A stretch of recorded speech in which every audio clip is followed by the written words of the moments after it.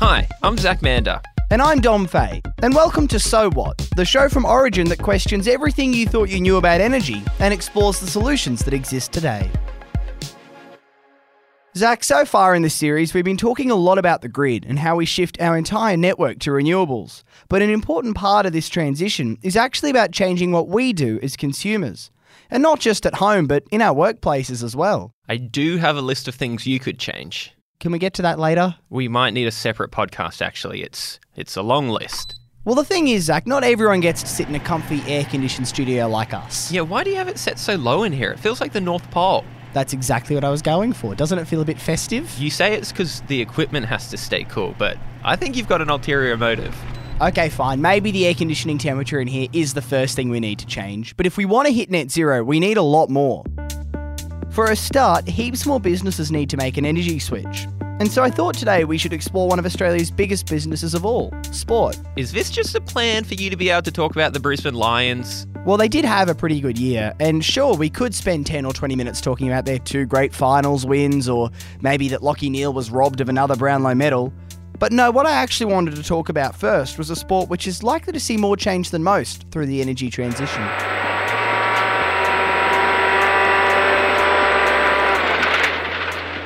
So we pull up to the start line. So we're sitting at the start line for maybe a minute or so beforehand. So it's all pretty quiet at that point. There might be a couple of words between myself and my co-driver about that stage. So Zach, this is Molly Taylor. And Molly is one of Australia's best rally car drivers.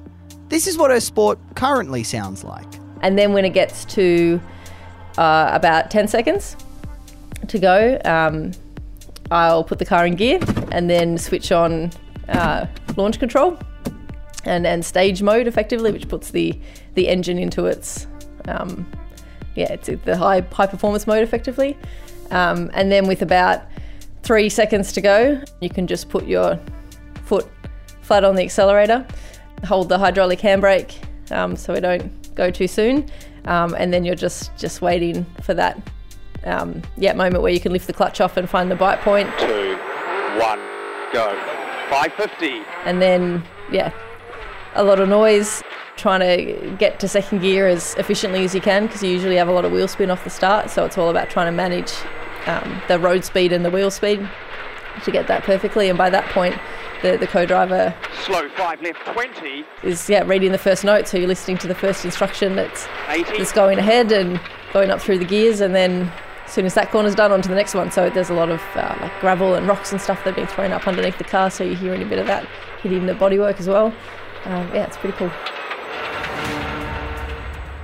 Molly Taylor is someone who you could probably say was born to race. Her parents were both involved in rally driving, and from a young age she was very competitive. I guess you could say she was tailor-made for racing.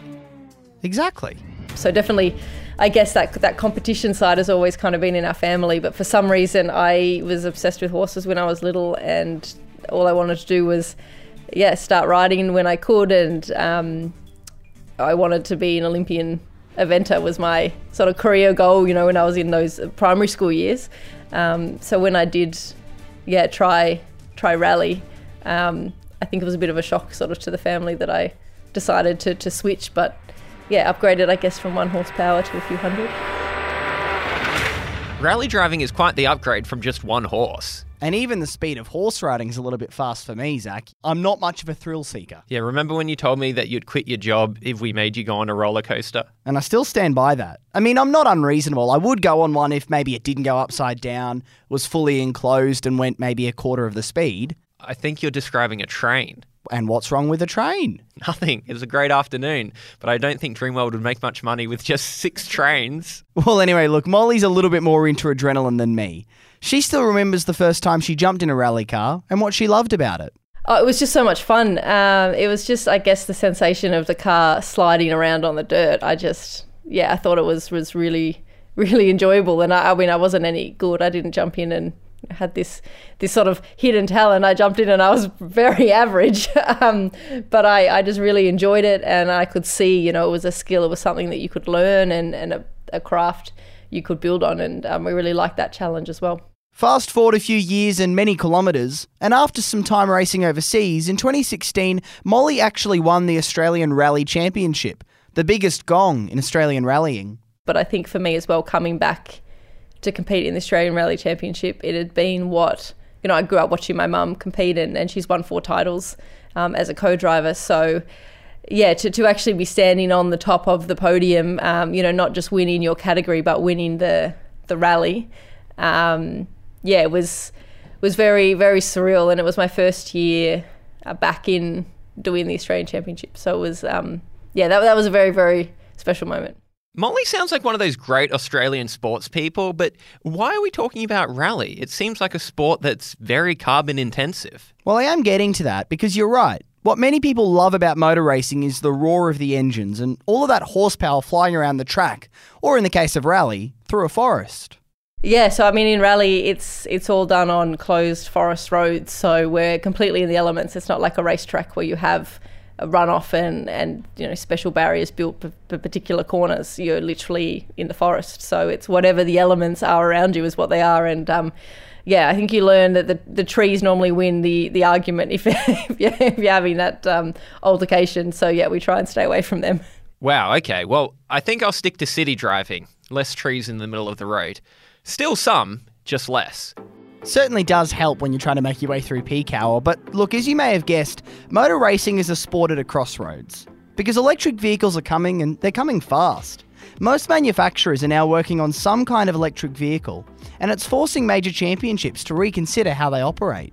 I love the sound of engines and V8s, or in rally, the turbo whistle and all that sort of stuff. But it's electric is different. So we don't have all of that for sure, and I think that's what a lot of people have been worried about losing. But there's so many other elements and other ways that this is really exciting, and we can see now with more and more categories. I mean, the World Rally Championship going to hybrid technologies, they bring something really, really cool to the table. As Molly mentioned, the sport itself is changing. The World Rally Championship is starting to transition towards hybrid vehicles.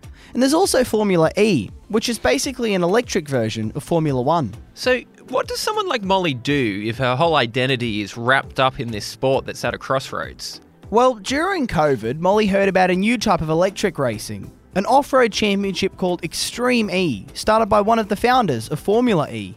And as someone who cares about the environment and is a bit more of an adrenaline junkie than me, Molly knew she had to sign up. So when I heard about this concept, they were going to start to try and make some off-road electric series, I saw that in the works and thought that that's me, that's me all over. And and then it was really around the pandemic. We were down into lockdown, and that all started to gain momentum. And then I basically was calling around to as many people over there as I knew and trying to find out what was going on and put my hand up and see how I could be involved. And then when we were in lockdown, I got a phone call from Nico Rosberg, Formula One world champion, who basically said, "I'm starting up a team. Are you in?" And that was it. Okay, so how does Extreme E differ from traditional rally racing? Well, Molly says you're driving in a circuit on your own, which is one of the biggest changes. So nobody's there yelling directions at you? Not at all. You're completely on your own. Just like me at movie night again last night, Zach, when you failed to show up. Oh, was that last night, was it? I've become used to you not showing up at movie night, though, but getting used to driving in a rally car by yourself is a different thing altogether. So you have to remember exactly where you're going and how to tackle the track. But what makes Extreme E so interesting is that the championship happens around the world, in places that are most likely to be affected by climate change. We're basically travelling to remote parts of the world that have been impacted by climate change to use that as a platform to really showcase what's going on. And in saying that means there's no track. Often, like, there's no roads. They literally setting up a course in this, whether it's like a dry riverbed or in the middle of the sand dunes or wherever it may be, basically with like flags in the ground, like drive between these flags and then drive as fast as you can to the next flags, type of scenario. And I remember our very first qualifying run. So the way it works in Extreme E, basically you get like one lap to try and remember where to go, and then you're into the qualifying session straight away. So I remember the first qualifying run, jumping into the car, absolutely peaking with nerves, and I sort of took off, and it was this, not silence, but just the quiet. It was, and in this beautiful, like, serene desert landscape, it was almost like the most relaxed I'd been in a weird way. I was like, oh, I can breathe now, and we're out in this beautiful landscape, and it's nice and quiet. So it was a bizarre feeling to do that, and a bit of a stark contrast. But yeah, then after that, you just it's different noises that you're hearing now. You do hear the electric motor, but you also have a lot more. You can hear stones and gravel and that stuff hitting the car more. So you have different kind of cues you take. So it's more a case of just adapting to that, which happens pretty quickly. And then, I mean, the biggest challenge sometimes is then you're out there on the course and you're trying to make sure you remember in your lines, and you don't get that much time to practice beforehand.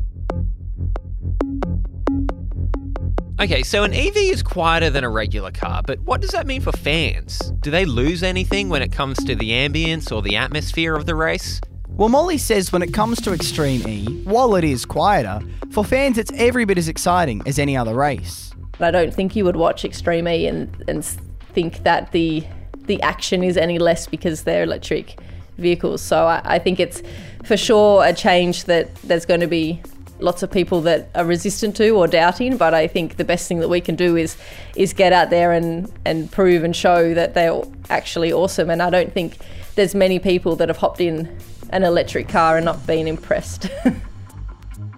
And the best part, Dom, is if they get stuck, you could always provide the sounds. Let me have a go. Vroom, vroom. Bum, bum, bum, bum, bum, bum, bum, bum, bum, bum.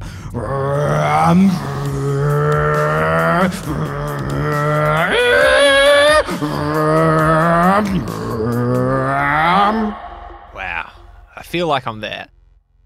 And Extreme E is just one example of a sport where athletes are driving change. As in, driving change. Get it, Zach? Yeah, I got it.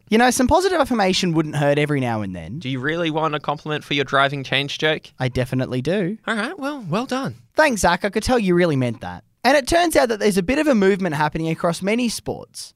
Players in other sports like AFL and cricket are now starting to stand up and demand action. And it's having a real impact on how clubs operate. There's been a long history of the influence of those high-profile athletes on influencing change has been something that's been important, but is particularly important in the environmental context. This is Catherine O'Regan, CEO of the Sports Environment Alliance, a non-profit organisation that works with sporting clubs to help them minimise their environmental impact. And it's great when you see high-profile athletes, take a stand and say we need to do more. The next phase is definitely one where you can see that they will choose to be in places, in teams, which is aligned to their values and have. Again, another important impact on just shifting the dial to get clubs and organisations to move in one way or the other. So the power of that individual athlete can never be underestimated. Yeah, I've never really thought about tennis, cricket or AFL being energy intensive. So why should we be talking about sport and the environment? Well, Catherine has a great way of explaining why this is all important. Because the truth is, no matter whether you're playing indoor or outdoor sports, there's a lot of hidden energy costs that most of us wouldn't even think about. Whether it's running lights at night for training or trying to keep your indoor clubhouse cool, there's a bunch of ways sport is consuming power. The environment's important for sport in a range of ways, and it impacts every sport. Whether you're kicking your footy at the local oval, there are definitely has been a significant impact as to the use of that oval with significant events, whether that's rain, flood, fire. So we want to try and keep people at the local level active. Just as much as, and I was talking to some people the other day from squash, and squash is an indoor game, and you might think, what's that got to do with the environment? But again, with heat rising, it's getting pretty hot and sweaty in some of those squash courts, and they need to think about how they keep their players active and cool, and so how they can use the right energy sources to keep the environment of those squash courts proper and appropriate and not having a health impact on the players is just as important as what they might be doing outside. So indoor, outdoor, community, elite, it's important to think about what you can do, and the energy component is a significant player in that. Right, so if players are starting to demand action, and if sport does have a lot of hidden energy costs, are clubs actually starting to pay attention? Well, it turns out that yes, they are. And there's a really great example of that when it comes to football. I thought you said that you weren't going to talk about the Lions. Not that football, the other football, as in soccer. There's a lot of things that go into the design of a professional buildings. This is Brad Rouse, the CEO of Melbourne City Football Club. And Melbourne City are right now in construction of a new training facility out at Casey Fields in the southeast suburbs of Melbourne. So the first thing that we look at in design is actually the flow for human use, in terms of making sense that if athletes have to go from a gym to a rehab area to a physio area to a doctor's medical area to the hot and cold pools, for example, that all makes sense in terms of the flow. There's no point in having certain buildings at one end of one corridor and the other. It doesn't make sense. So the design is very much first and foremost about the design for professional athletes, and then also the design is very much thought about in terms of the community side of things and what's the best for when kids come in or schools come in or local clubs come in, into the design features for that. But amongst all that is also trying to make sure that we are being as smart as possible. So, we're trying to do smart, clean energy solutions where possible. So we've got existing solar on site here, but part of the great thing we're doing with Origin is that ultimately we'll end up at the end of this project having triple the solar capacity and storage capacities we had before. It sounds like there's a lot of work going into the design of this new building. Definitely. Because for a professional sports team, you want your players to perform at their best. And Melbourne City is working closely with the local council and providers like Origin to make sure that the new building has all the facilities that emerging players might expect. And if you're a young professional footballer, one of those features that you might want your club to have is a place to park your electric car. Another thing we're doing is vehicle charging stations. So there'll be 4 of those on campus here as well, which will be fantastic. So that's a great initiative that Origin are helping us out with.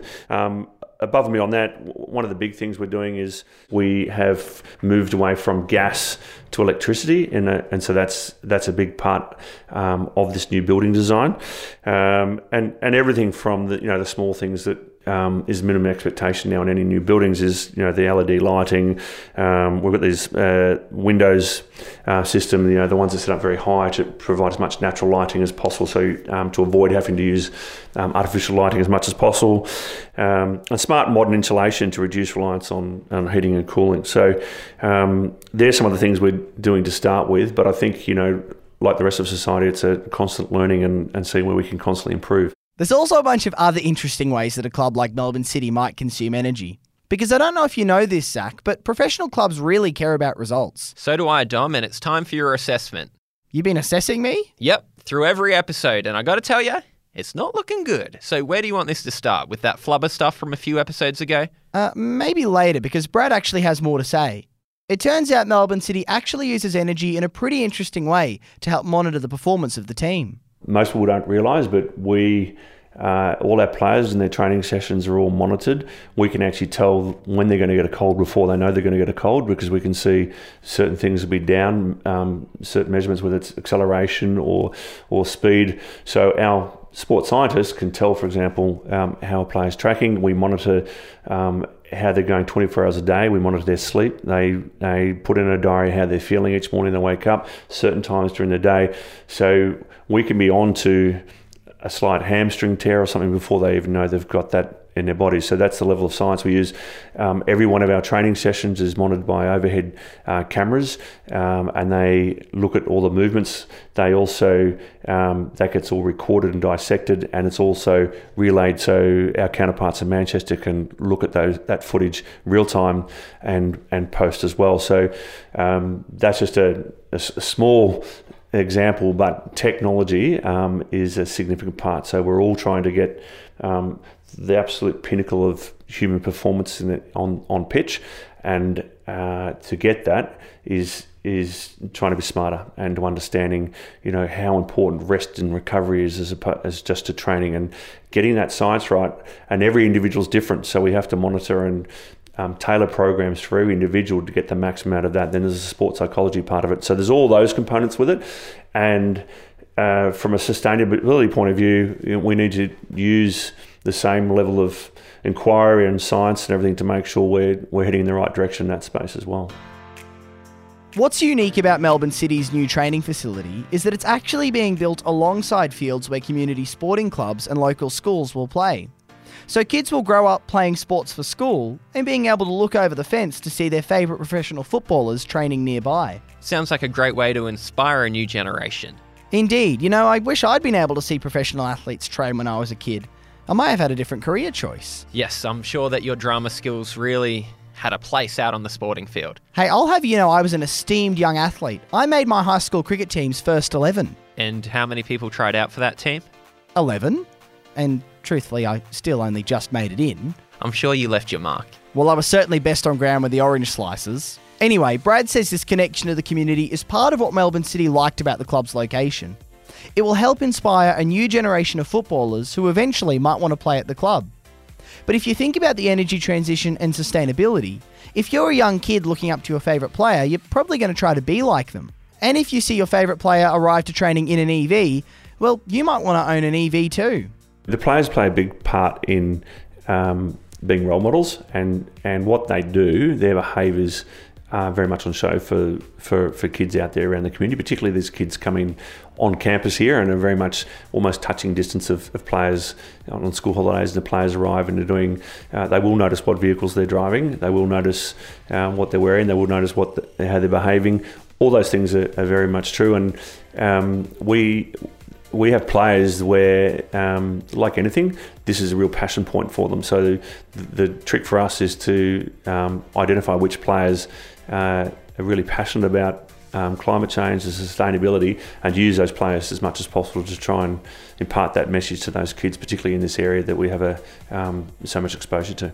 The choices that Melbourne City are incorporating into their new facility, like solar power and EV chargers, are just a small part of the club's energy picture. But fans and players are already starting to expect teams to take a stand when it comes to sustainability.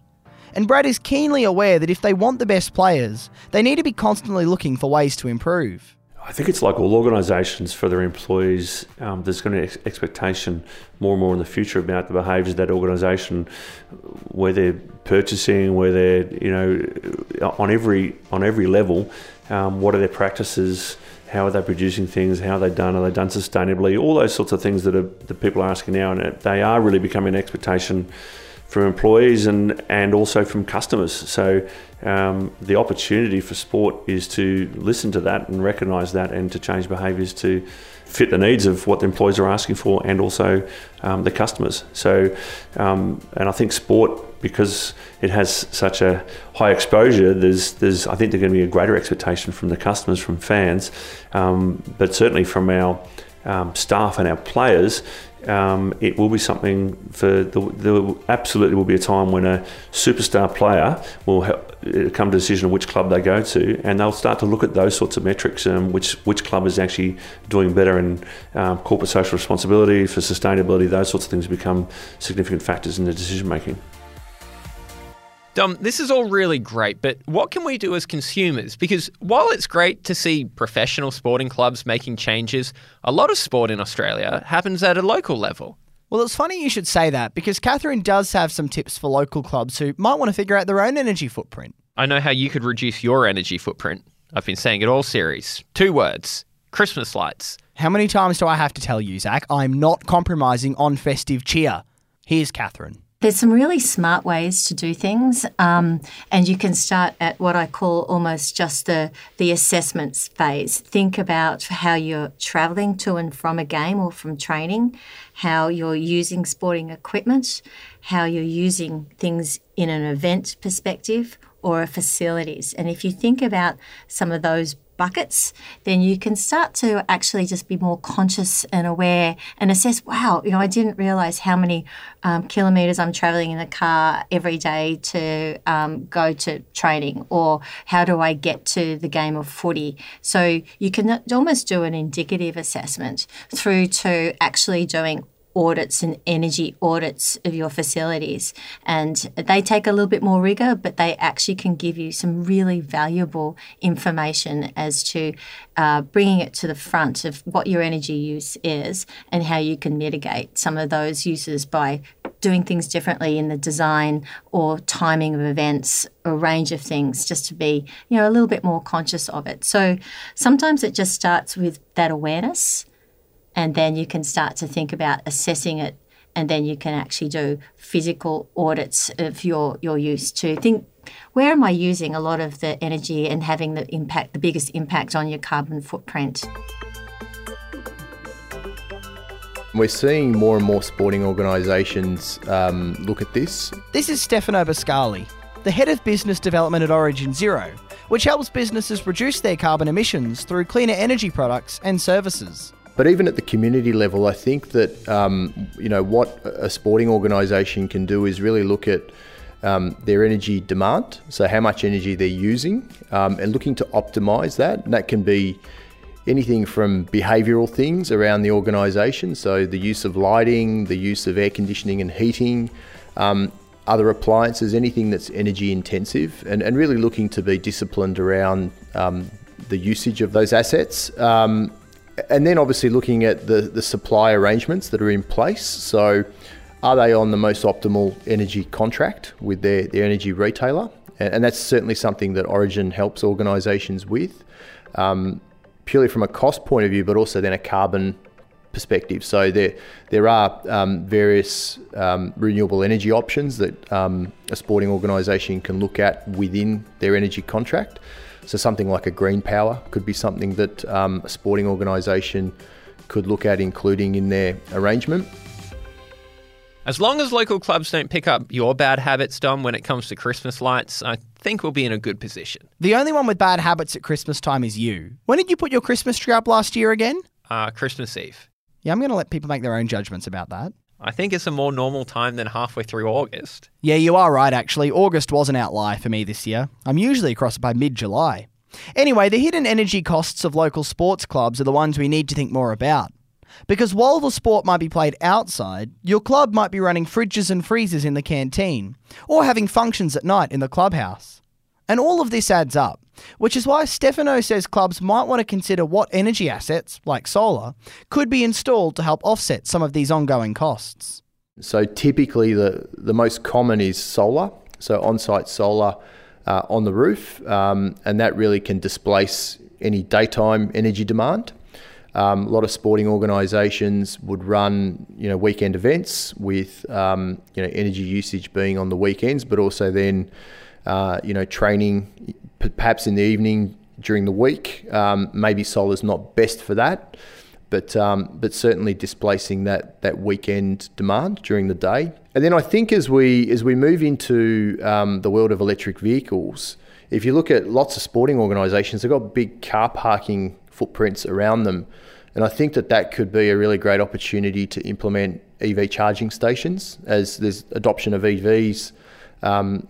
Families coming to the sporting organisation on the weekend could potentially plug in and charge their vehicle. And if that's connected through to the rooftop solar, then that energy can go towards charging the vehicles. So there's a few different things, both on the supply side, but then on the demand side, that I think if I was a sporting organisation, I'd certainly be looking at. This all sounds great, but even though solar's getting cheaper, a lot of local clubs run on really tight budgets, so they won't have any cash to spend. And a lot of them don't own the clubhouses either. So how can these clubs be a part of the energy transition? As it turns out, not everything needs to be expensive. Whether you own your own clubhouse or lease it, being part of the transition at a local level can be as simple as changing the way that your club uses energy. So making behavioural change within the organisation, and that could be lighting, air conditioning, heating, appliances, it could be things that they're using to warm up food.